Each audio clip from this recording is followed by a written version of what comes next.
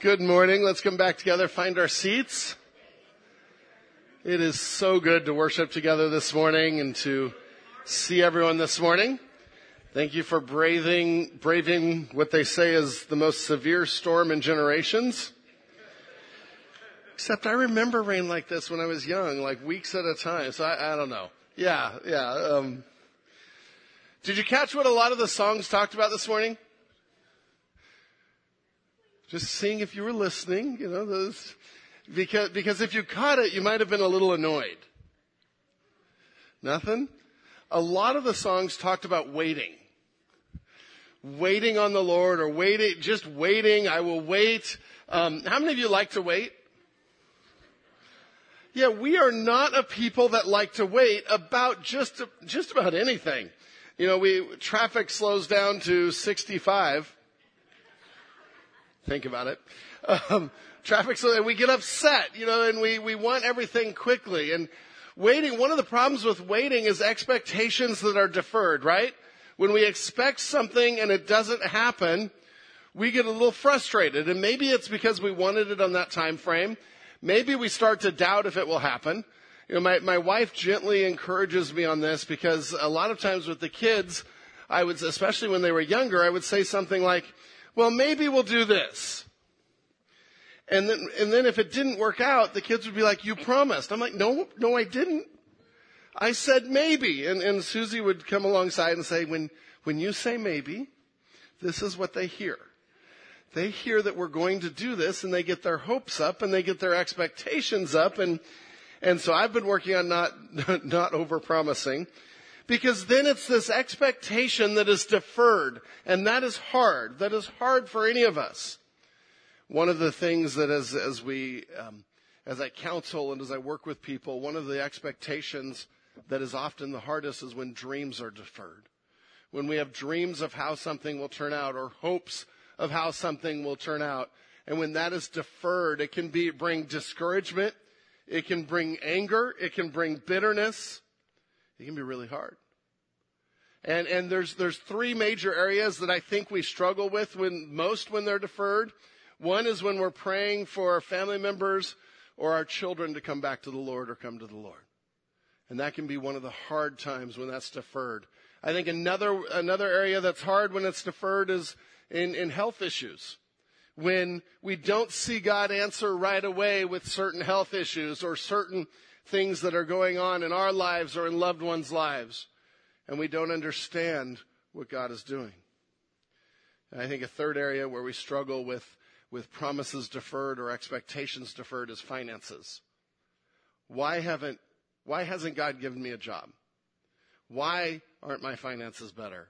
Why is this happening? Or for us, every time we get a little bit saved, it seems like something would break around the house. And it would be just enough of what we had saved to cover it. And in our heads, we're like, praise God, He gave us enough to cover it. But our hearts are like, no, we had that saved for something else. And now we have to wait longer for that thing we were hoping for, that dream that is deferred. Sometimes some of these things we've prayed about for years. Some of you have prayed for relatives to come to Christ for years, for loved ones to come to Christ for years. And it can feel over time like God isn't listening or God doesn't answer. And we can give up. We can be discouraged. But that is not what God wants from us. As I was preparing for today and thinking through the text in Acts 24, I was also thinking through some of the Psalms that we've read. And the Psalms of David especially. And if you remember David, as a young man, he was anointed king. And did he then go take the throne the next week? No, he had like 10 years that weren't the greatest years because Saul was trying to kill him and chasing him around, trying to kill him. And he's hiding in caves and he doesn't have a normal life at all. And he writes things like this in Psalm 6. Be gracious to me, O Lord, for I am languishing. Heal me, O Lord, for my bones are troubled. And you see his struggle with a promise deferred. Where is God in this? My soul also is greatly troubled. But you, O Lord, how long? Many of you ever asked God how long for something? Yeah, that's where the psalmist was. How long? Turn, O Lord, deliver my life. Save me for the sake of your steadfast love. For in death there's no remembrance of you. In Sheol, who will give you praise? I am weary with my moaning. Every night I flood my bed with tears. I drench my couch with weeping. My eye wastes away because of grief. It grows weak because of all my foes. Depart from me, all you workers of evil. And this is where it turns, and the Psalms always turn. Depart from me, all you workers of evil, for the Lord has heard the sound of my weeping. The Lord has heard my plea. The Lord accepts my prayer. All my enemies shall be ashamed and greatly troubled. They shall turn back and be put to shame in a moment. And we see incredible honesty, which is so needed in prayer. Incredible honesty of where his heart is when this promise, when this expectation is deferred. But then we see him come to the end of the psalm and basically say, I will wait on the Lord. I will trust God. I will wait on him. And the language there lets us know this hasn't happened yet. He's not on the throne writing this looking back. He is still waiting. And he is still trusting. And so this morning as we come to the text, I want to look at it both from what happened to Paul, but from this idea of waiting and ask, what do we do in the waiting? What do we do when those prayers it seems like haven't been heard and they're not answered? Do we shrivel up? Do we get angry at God? Do we lose faith? Do we give up? Or is there a different path that God would have us take? See, we wait on the Lord with hope because he has not abandoned you. He is at work. And we look for ways to see how God is at work and to be part of it. And that's our theme of the morning. And as we turn to Acts 24, and you can turn there with me, we're going to look at Paul again. And as we are quickly speeding to the end of Acts 24. And if you don't have a Bible, there's a black one under a chair right around you. I encourage you to bring that in. If you don't have one at home, please take that as our gift to you. But Acts chapter 24, and it just to bring you up to speed to where we've been, because here's the thing, I love going chapter by chapter like we do and verse by verse, but it can be really easy to miss the bigger story. And we want to see the bigger story here. And so we can look at Acts chapter 24 and dig into the different arguments that are made, and we will, you know me, and we'll look at that. But the bigger picture here is still the idea of Paul has been promised by God, you will go to Rome and preach the gospel. That's his heart. That's his dream. Some of you like to travel. Paul wasn't doing it just to travel, but he wanted to share the gospel in Rome. To him, that was the end of the earth. That was doing God's work where God wanted him to do it. And a few weeks ago, we saw that God had promised him, don't worry, you will preach the gospel in Rome. And since then, he's been attacked by a mob, arrested by a mob, incarcerated in Jerusalem, a death plot last week to kill him, people lying in wait to murder him, and he was sent to Caesarea to Felix the governor, which is a long way from Rome. And today, we pick up the story in Caesarea before Felix. And just to give you the end of today's chapter, he's going to be stuck here for 2 years. Stuck in prison for 2 years, wondering about the promise of God. Is God still going to do this? Is God hearing my prayers? And so we get to see what does Paul do in the waiting, and his example is a wonderful example to us. What do we do in the waiting? How do we wait on the Lord well? And so we come to verse 1, and we come to start to think about what do we do with a promise deferred. And so the first point there is Paul had a reason to be discouraged, yet more false accusations from the Jewish leaders. At some point, if I'm Paul, I'm like, enough is enough. Because this is yet again false accusations, his character being attacked, people trying to win a court case to execute him. So this isn't just whether he gets a ticket or not. This is a capital offense, and people are trying to kill him. And so, reason to be discouraged, yet more false accusation from the Jewish leader. Let's look at verse 1. We'll go 1 through 9 on this section. And after 5 days, the high priest Ananias came down with some elders and a spokesman, one Tertullus. They laid before the governor their case against Paul. So remember, Paul's just been swept by night to Caesarea, 470 men to protect this one. And God keeps his promises. And he's there, and now the Jewish leaders within 5 days need to come and present their case. So they come, but they bring a lawyer. And Tertullus is a lawyer, counsel, who they think will give them a better shot at winning this case in a Roman court, which is what Felix is holding here. So in verse 2, and when they had been summoned, or when the case had been called, you could think of it that way, Tertullus began to accuse him, saying, since through you we enjoy much peace, and since by your foresight, most excellent Felix, reforms are being made for this nation, in every way and everywhere we accept this with all gratitude. But to detain you no further, I beg you in your kindness to hear us briefly. What's half his argument? Buttering up Felix. And now this is normal in the cases of the time. There's words for it.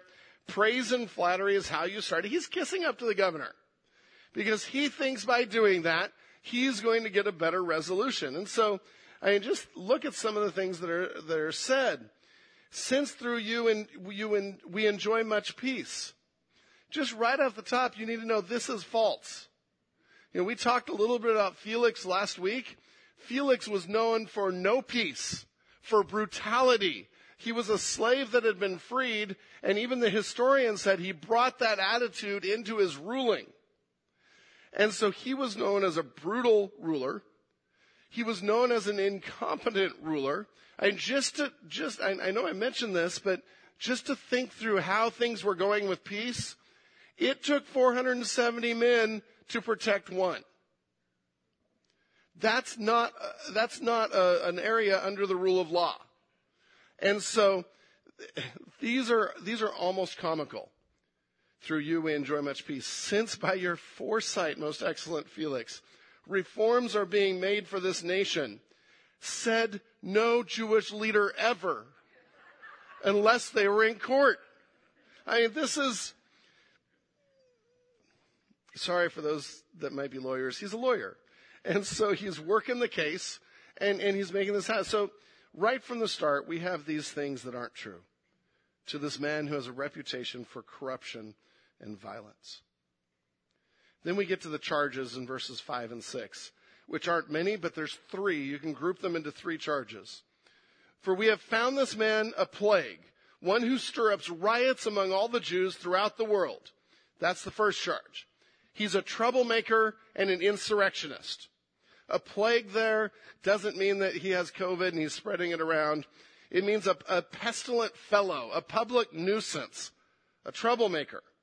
But then you pair that with the rest of that thought, that phrase, he stir up sedition among the Jews. He's stirring up riots.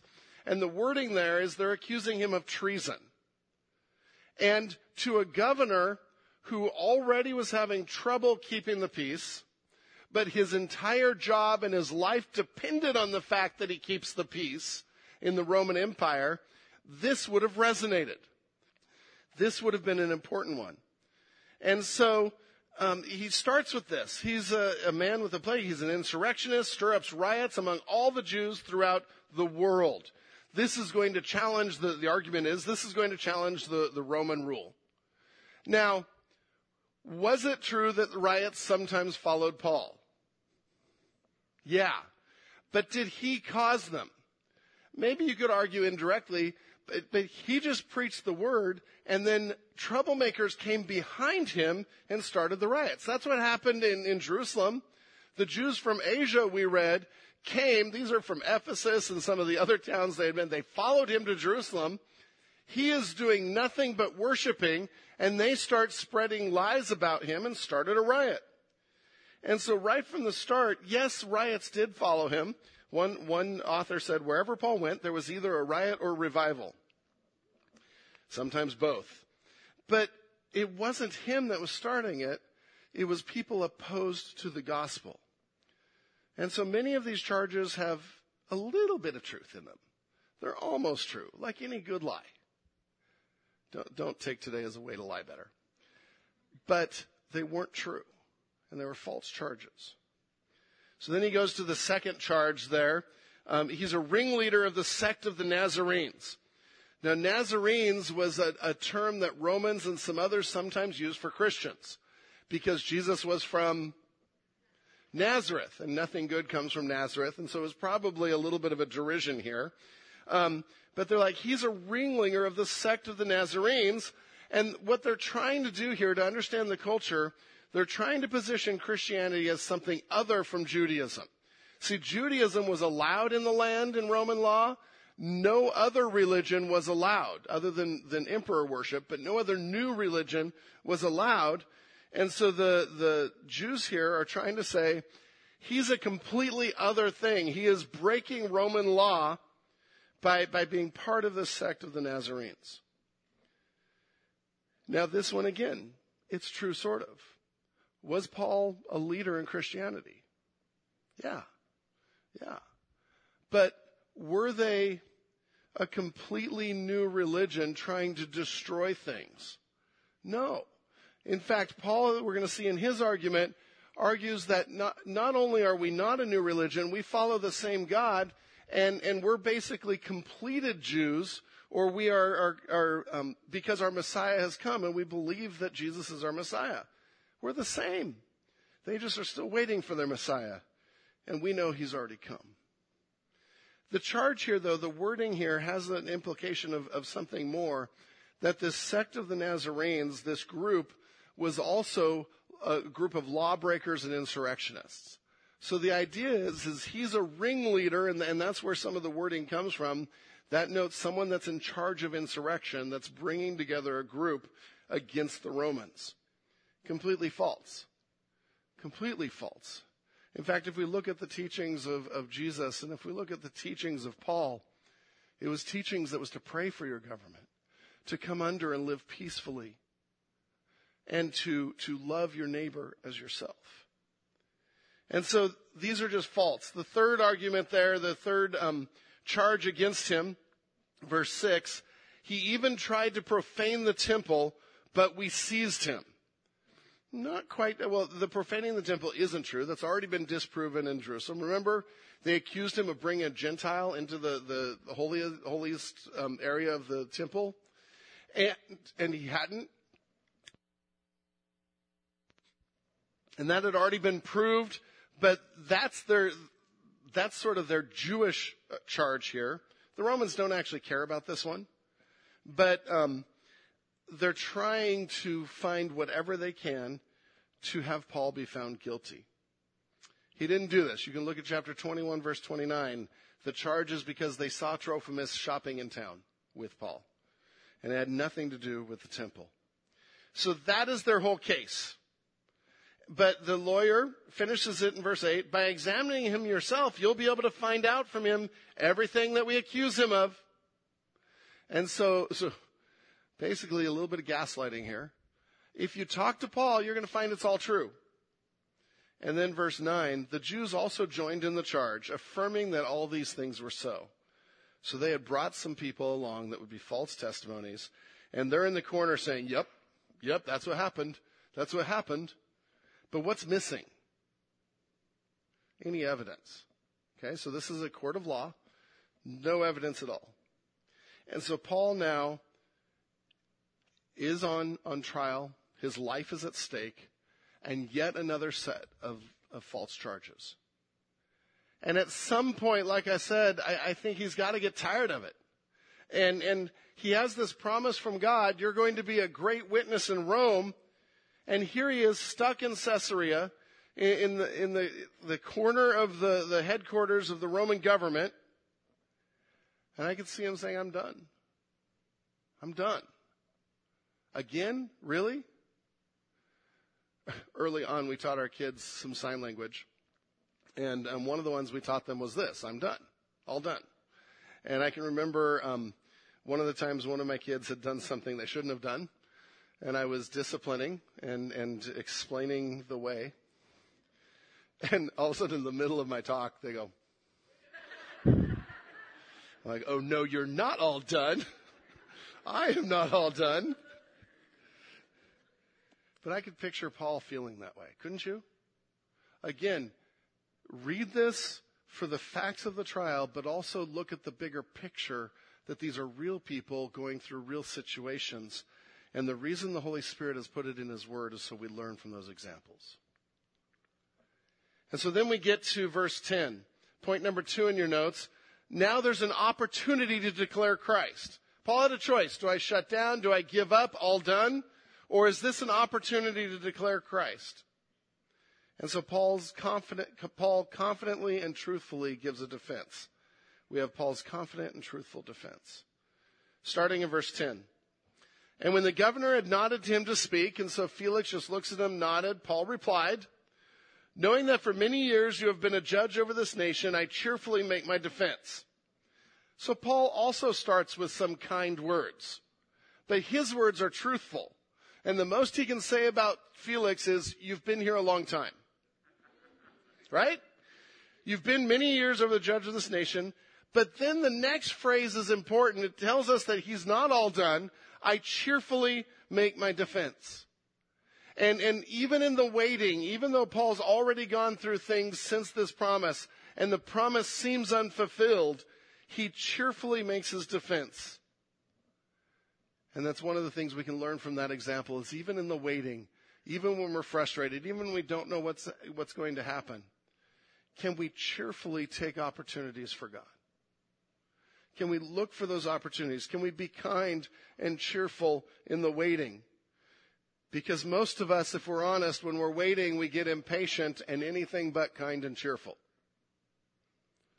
But Paul here, that phrase just stuck out to me this week. I cheerfully make my defense. And so he's about to seize an opportunity to point people to Jesus. He hasn't given up hope, and he finds strength in the Lord to say what he's about to say. And so then he goes charge by charge. And he gives a legal defense. He doesn't need a lawyer. Paul is an incredibly intelligent individual that thinks this way.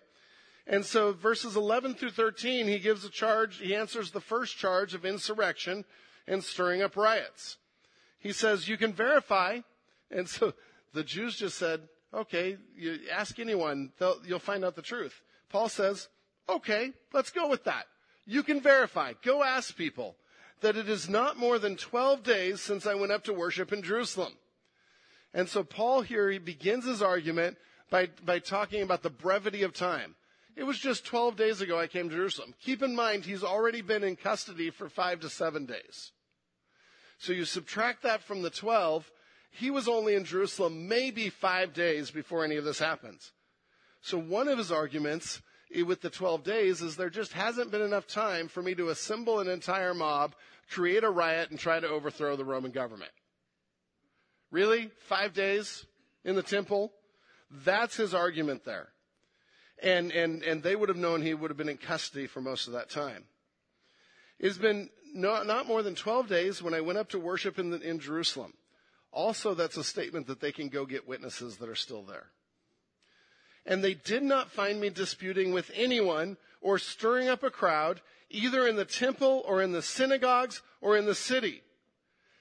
Neither can they prove to you what they are now bring up against me. And so he lists a couple things. He says, I was there. He admits that. But I was there to worship. I went up to worship in Jerusalem. It was the Feast of Pentecost. And so there was a reason I was there. There was no other motives. There was no stirring up the crowd anywhere. And his argument is, you can actually go ask the people. Didn't happen in the temple. Didn't happen in the city. Didn't happen. And that's how he ends it, is there's no proof. They made all these wonderful charges. There is absolutely no evidence. In a Roman court of law, you were required to have evidence to convict. So you had to have solid evidence. You also had to have eyewitnesses to convict in a Roman court of law. And that's going to come up in one of the other arguments. So he answers, it wasn't insurrection, it was worship. this didn't happen. Then in verses 14 to 15, he addresses the second charge of being leader of the Nazarenes. Now, this is an interesting one because he was a leader in Christianity. And so in verse 14, we have, "But this I confess to you, that according to the way, which they call a sect, I worship the God of our fathers, believing everything laid down by the law and written in the prophets." And so he begins really quite a brilliant defense, and he says, okay, this is true. He acknowledges what he can. He clarifies the name. The Nazarenes isn't a good name. We're usually called the Way, which is sort of fun because Jesus is the way, the truth, and the life. And then he acknowledges, he finds common ground with the Jews there and says, I worship the same God.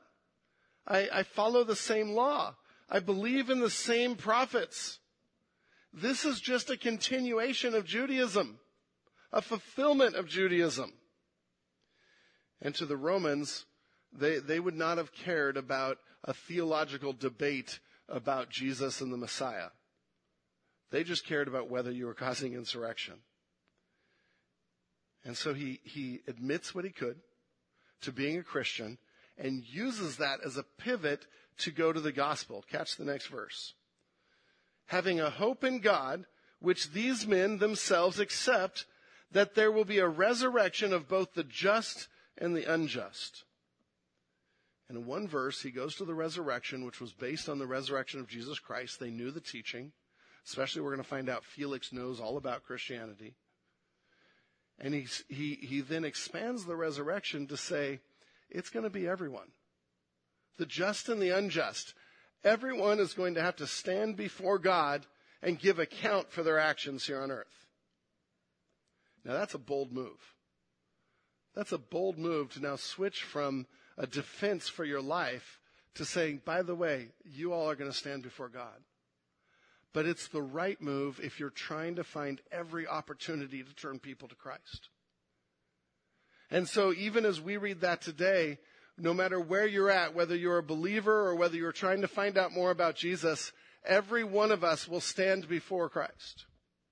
And we will stand before the throne, and we will have to answer for our actions here and our decisions here. And whereas we can go away, and that can be a very scary thing to hear, the beauty of it is if we believe in Jesus Christ, he has paid the price for any of those actions that didn't come to the perfection of God, which is just about everything we do. And so Paul is bringing this home. You're all going to be judged. You're all going to have to stand and give an account for yourself just like I am now. And he also, in his defense, says really the only difference of us, between us and what they're accusing me, is the resurrection. And isn't that the defining difference of Christianity? That God himself was incarnated as man through Jesus Christ? That Jesus is God himself as part of the Trinity? And that God himself, through Jesus, died on the cross for our sins and paid the price?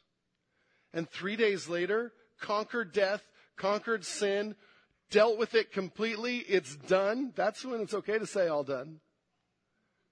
And offers that to us.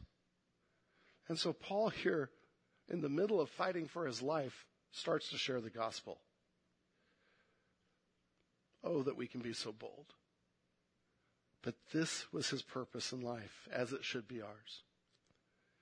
So then in verse 16, he continues this thought of we're all going to be judged. So he says, so I always take pains to have a clear conscience before God and man. I know I'm going to stand before God too, he says, and so I work to have a clear conscience. Then he goes to his third charge, verses 17 and 18. Now after several years, and this is the charge that he was defiling the temple. Now after several years, it had been a while since he had been in Jerusalem, I came to bring alms to my nation and to present offerings. And so here he's coming back to why he was there. I'm there to worship. He goes, by the way, I was bringing a gift of alms, and he was carrying a gift from the churches in Asia Minor, bringing a gift for the poor in Jerusalem. Jerusalem was going through financial hardship. He brought a gift to help people. And then his offerings were just the normal offerings that they were to do in the temple. There's these gifts to God, following the customs, following the laws. And so he says, I was worshiping and following the temple laws. I came to help people. I was not doing anything. And we know he wasn't actually even preaching in the temple. He was there to worship and help these men that were going through their Nazirite vow. And he said, while I was doing this, verse 18, while I was doing this, they found me purified in the temple, which means he had gone through all of the laws and regulations to be pure, to be ceremonially pure before God. He goes, I followed things because I love God, because I was there to worship God. And he said, they found me purified without any crowd or tumult. He says, so this answers whether he was somehow defiling the temple. He said, not only was I not defiling the temple, I went to great extremes to honor the law and what God would have us do. And then he says, but some Jews from Asia. And this is where he brings in some evidence, some proof of what happened. But some Jews from Asia, and you see a little line in your Bible, that's because it's almost like Paul brings it up. He's like, how much am I going to say? And he explains it a little bit more. They ought to be here before you and make an accusation should they have anything against me. By Roman law, if they're not there, there cannot be an accusation. By Roman law, if they're not there, Paul must be freed and declared innocent immediately. And so Paul brilliantly brings it up. By the way, the people that really have an accusation against me, they're not here. Now, why weren't they here? Because they had found out that Trophimus wasn't brought into the temple, that all the charges were false, and they split back to Ephesus and all their regions because they're like, we got nothing. But the Roman leaders are still trying to pursue this. Verse 20, or else let these men themselves say what wrongdoing they found. They're not eyewitnesses, but if they are, let them say it when I stood before the council, when they inspected me. Other than this one thing, and Paul says, well, this one thing's true, and he comes back to the gospel. I love it. Other than this one thing that I cried out while standing among them, it is with respect to the resurrection of the dead that I am on trial before you this day. And so he comes back to, it's about the resurrection, and that would have referred to not only the resurrection of people, which is through Christ, but Jesus' resurrection. And he comes back to the gospel because that is his heart. Basically, he says, if I've done anything wrong before a crowd of people, the prosecution would be able to bring forward witnesses. There are no witnesses, therefore there must be no wrongdoing. By rule of law, the case should be dismissed. And so then we get to 22 and 23, where the case is dismissed and Paul goes on his way and gets to fulfill the promise of God. Or not. Paul went through it. Verse 22. But Felix, having a rather accurate knowledge of the way he knew about Christianity, put them off, saying, when Lysias the tribune comes down, I will decide your case. Then he gave orders to the centurion that he should be kept in custody, but have some liberty, and that none of his friends should be prevented from attending to his needs. So point number 3, the wearying ruling. The wearying ruling. Let's defer this. Let's put it off. Basically, Felix knows he has no case. He knows he's supposed to turn Paul loose, but he also knows the Jews are going to be angry and riot and cause trouble if he does. So what's his answer? Let's wait. Let's find a good reason to wait. Now, Lysias the tribune, he had already sent his charges with Paul. Remember that last week? He had already sent his charges. Felix already has those. There's no evidence that he ever came to Caesarea. There's no evidence that Paul was ever brought back on trial. This is just an excuse to defer. to put this off. It's a continuance forever. Felix knows Christianity, doesn't want to get involved in the conflict between Christians and Jewish leaders. And so Lysias became a convenient excuse. We know that Paul now sits in jail, sits incarcerated for 2 years. It's had every possibility of draining Paul, of making him weary, of making him question God's promise. You can say, well, in 23, at least Felix sort of threw him a little bit of help and said, your friends can visit. And that's true. And I think God there was making it bearable for Paul, was making his plan bearable for Paul. And those friends would have needed to come and bring food and bring support, because when the Romans incarcerated you, they didn't provide those things. And so they cared for his needs. But think about this. How's Paul doing now? I'm going to Rome to share the gospel. This is my passion. This is my heart. Attack, false imprisonment, threats on life, false imprisonment, 2 years. Maybe this is where we say, I'm done. I'm done. Give me a good book and maybe a Roman subscription to Netflix, and we're good. Because he's in circumstances that are way beyond his control, and his life is put on hold.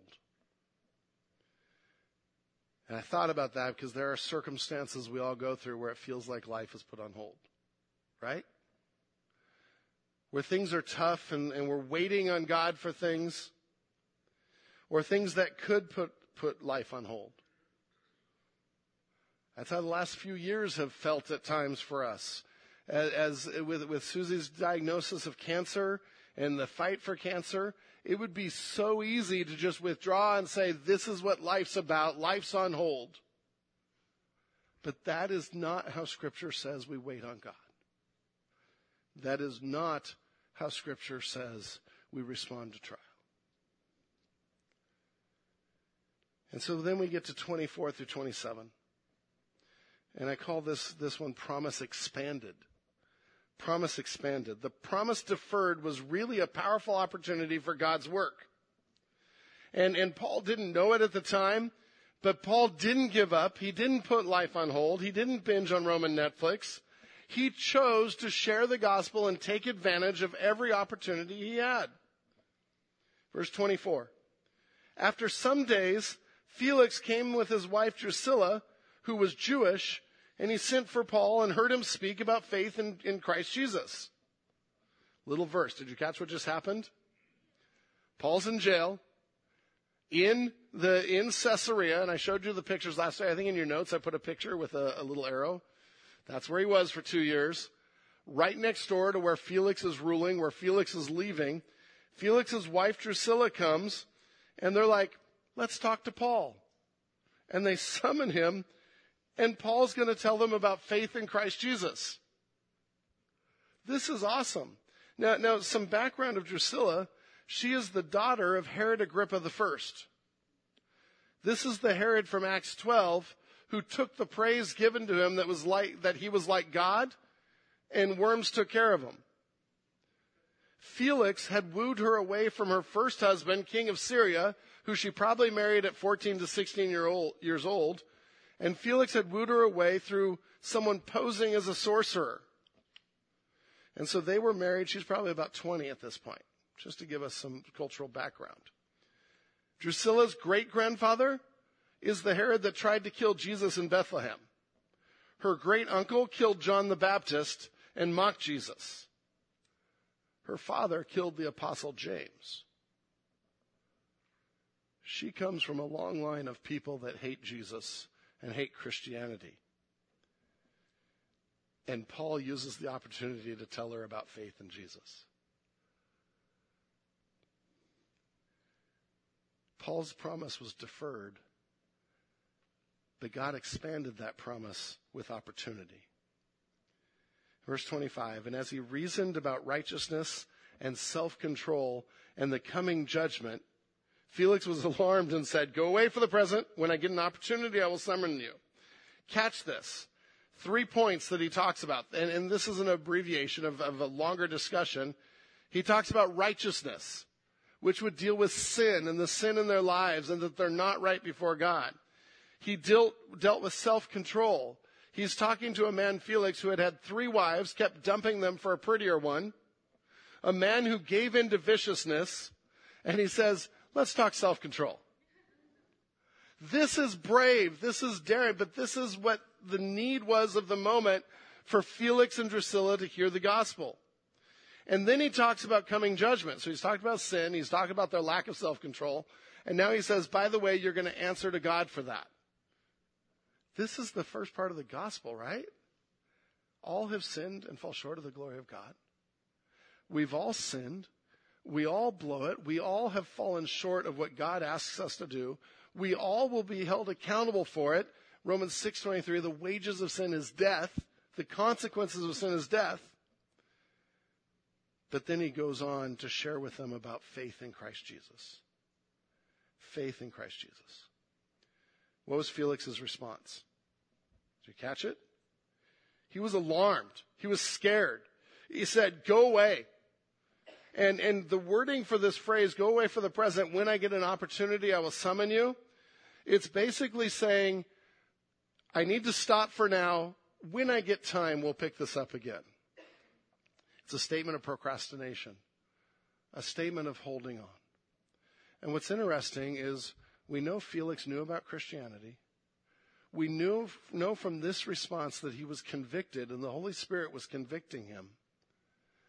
But sadly, we know that he doesn't respond in faith, but rather says, maybe I'll get to it someday. Maybe I'll get to it someday. Paul here has boldly preached the word. And Felix had knowledge, but not relationship with Christ Jesus. He was convicted enough to be scared, but not willing to make a change. Not willing to make a commitment to believe in Jesus. And so he put it off and said, maybe someday. Warren Wiersbe tells a story, and it's just a fictional story, but of a meeting in hell. Satan called his 4 leading demons together and commanded them to think up a new lie that would trap more souls. I have it, one demon said. I'll go to earth and tell people there is no God. It will never work, said Satan. People can look around them and see there's a God. Sadly, that one is sort of working. Second demon, I'll go and tell them there's no heaven. But Satan rejected that idea. Everybody knows there's life after death. And they all want to go to heaven if you're choosing. Third demon said, let's tell them there's no hell. Satan answers, no, conscience tells them their sins will be judged. We need a better lie than that. Quietly, the 4th demon spoke, I think I've solved your problem. I'll go to earth and tell everybody there's no hurry. And that lie won the day. If you are here with us today and you're seeking Jesus and you've never given your life to Jesus, there is no time to wait.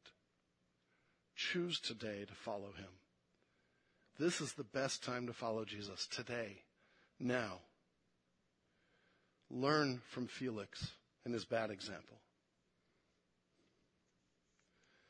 Felix goes on in verse 26. Remember, we have 2 years to fill here.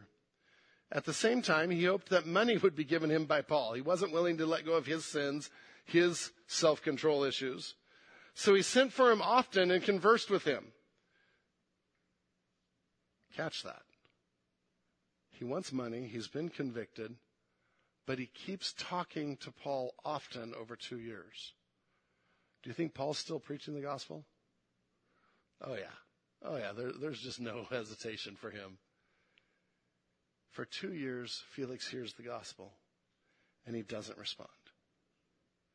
So then we get to verse 27. When 2 years had elapsed, Felix was succeeded by Porcius Festus. And that was the story I told you last week, where the Jews and Gentiles were arguing about some land and some other things, and there was almost a civil war. The Jews won that. Felix comes in and comes down harshly on the Jews, ends up killing a bunch of Jews. He is now removed from Caesarea and removed from the region by the Roman government, all while Paul's still sitting in prison.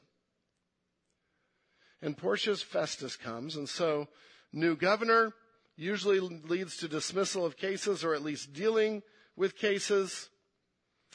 Maybe some hope, but not really, as we're going to find in the next couple weeks. Because then the summary of these 2 years, and desiring to do the Jews a favor, Felix left Paul in prison. God's promise seems to be deferred, but he used it to spread the gospel to the governor of the region, to his wife in the family of multiple Herods. Paul was waiting on the Lord, but the Lord wasn't waiting on his plan. The Lord was executing his plan. And Paul just needed to give and go along. And that's what he did.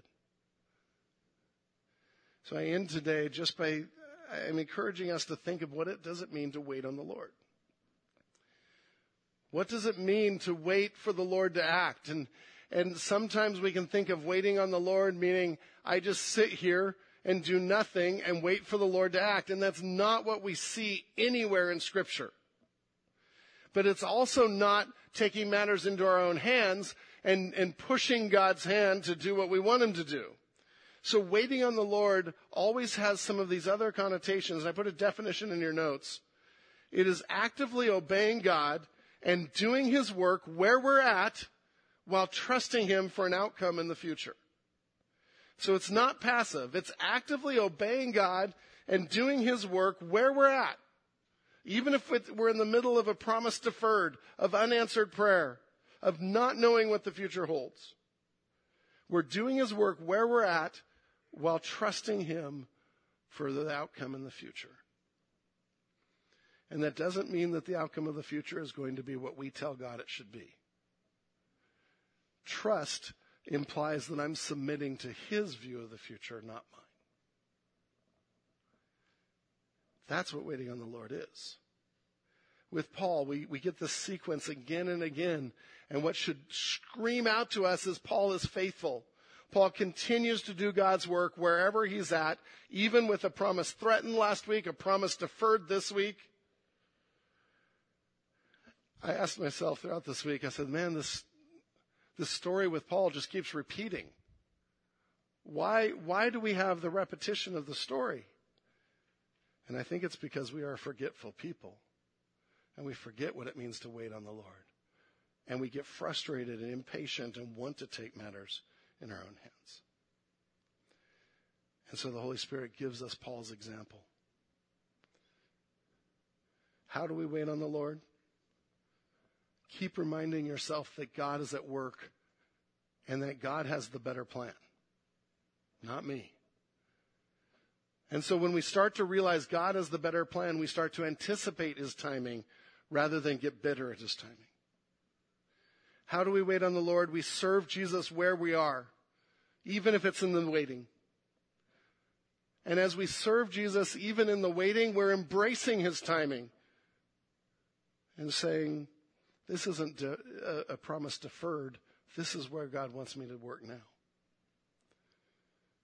How do we wait on the Lord? Keep praying. Don't give up.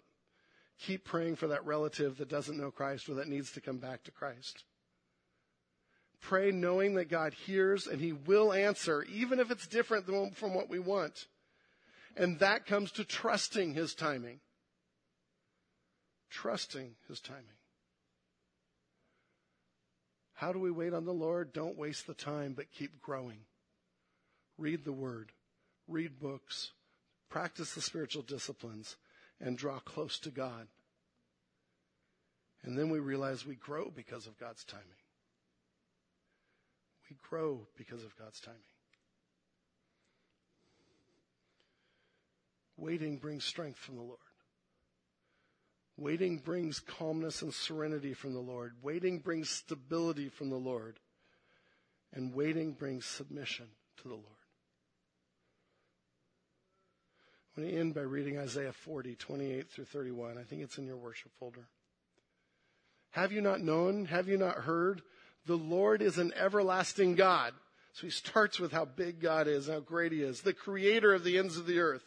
He does not faint or grow weary. His understanding is unsearchable. He gives power to the faint, and to him who has no might, he increases strength. Even youth shall faint and be weary, and young men shall fall exhausted. But they who wait for the Lord shall renew their strength. They shall mount up with wings like eagles. They shall run and not be weary. They shall walk and not faint. Amen? When we wait on the Lord, he gives the strength that we need. He gave the strength to Paul to confront Felix and Drusilla about their sin and say they need Jesus. He will give strength to you for what you're going through, for the things that you are waiting for. And we wait for a lot of things. We start waiting for a spouse, or waiting for a job, or waiting for children, or waiting for retirement, waiting for grandchildren.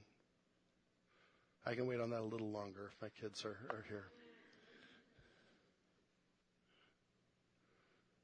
But how are we serving God in the waiting? Waiting doesn't mean wait and then. Waiting says, I obey now and I wait and see how God's going to work. Let's pray. Lord God, we are again challenged by Paul's example. A man who went through more trials than I think anyone in this room have gone through, maybe a lot of us combined. And he kept going.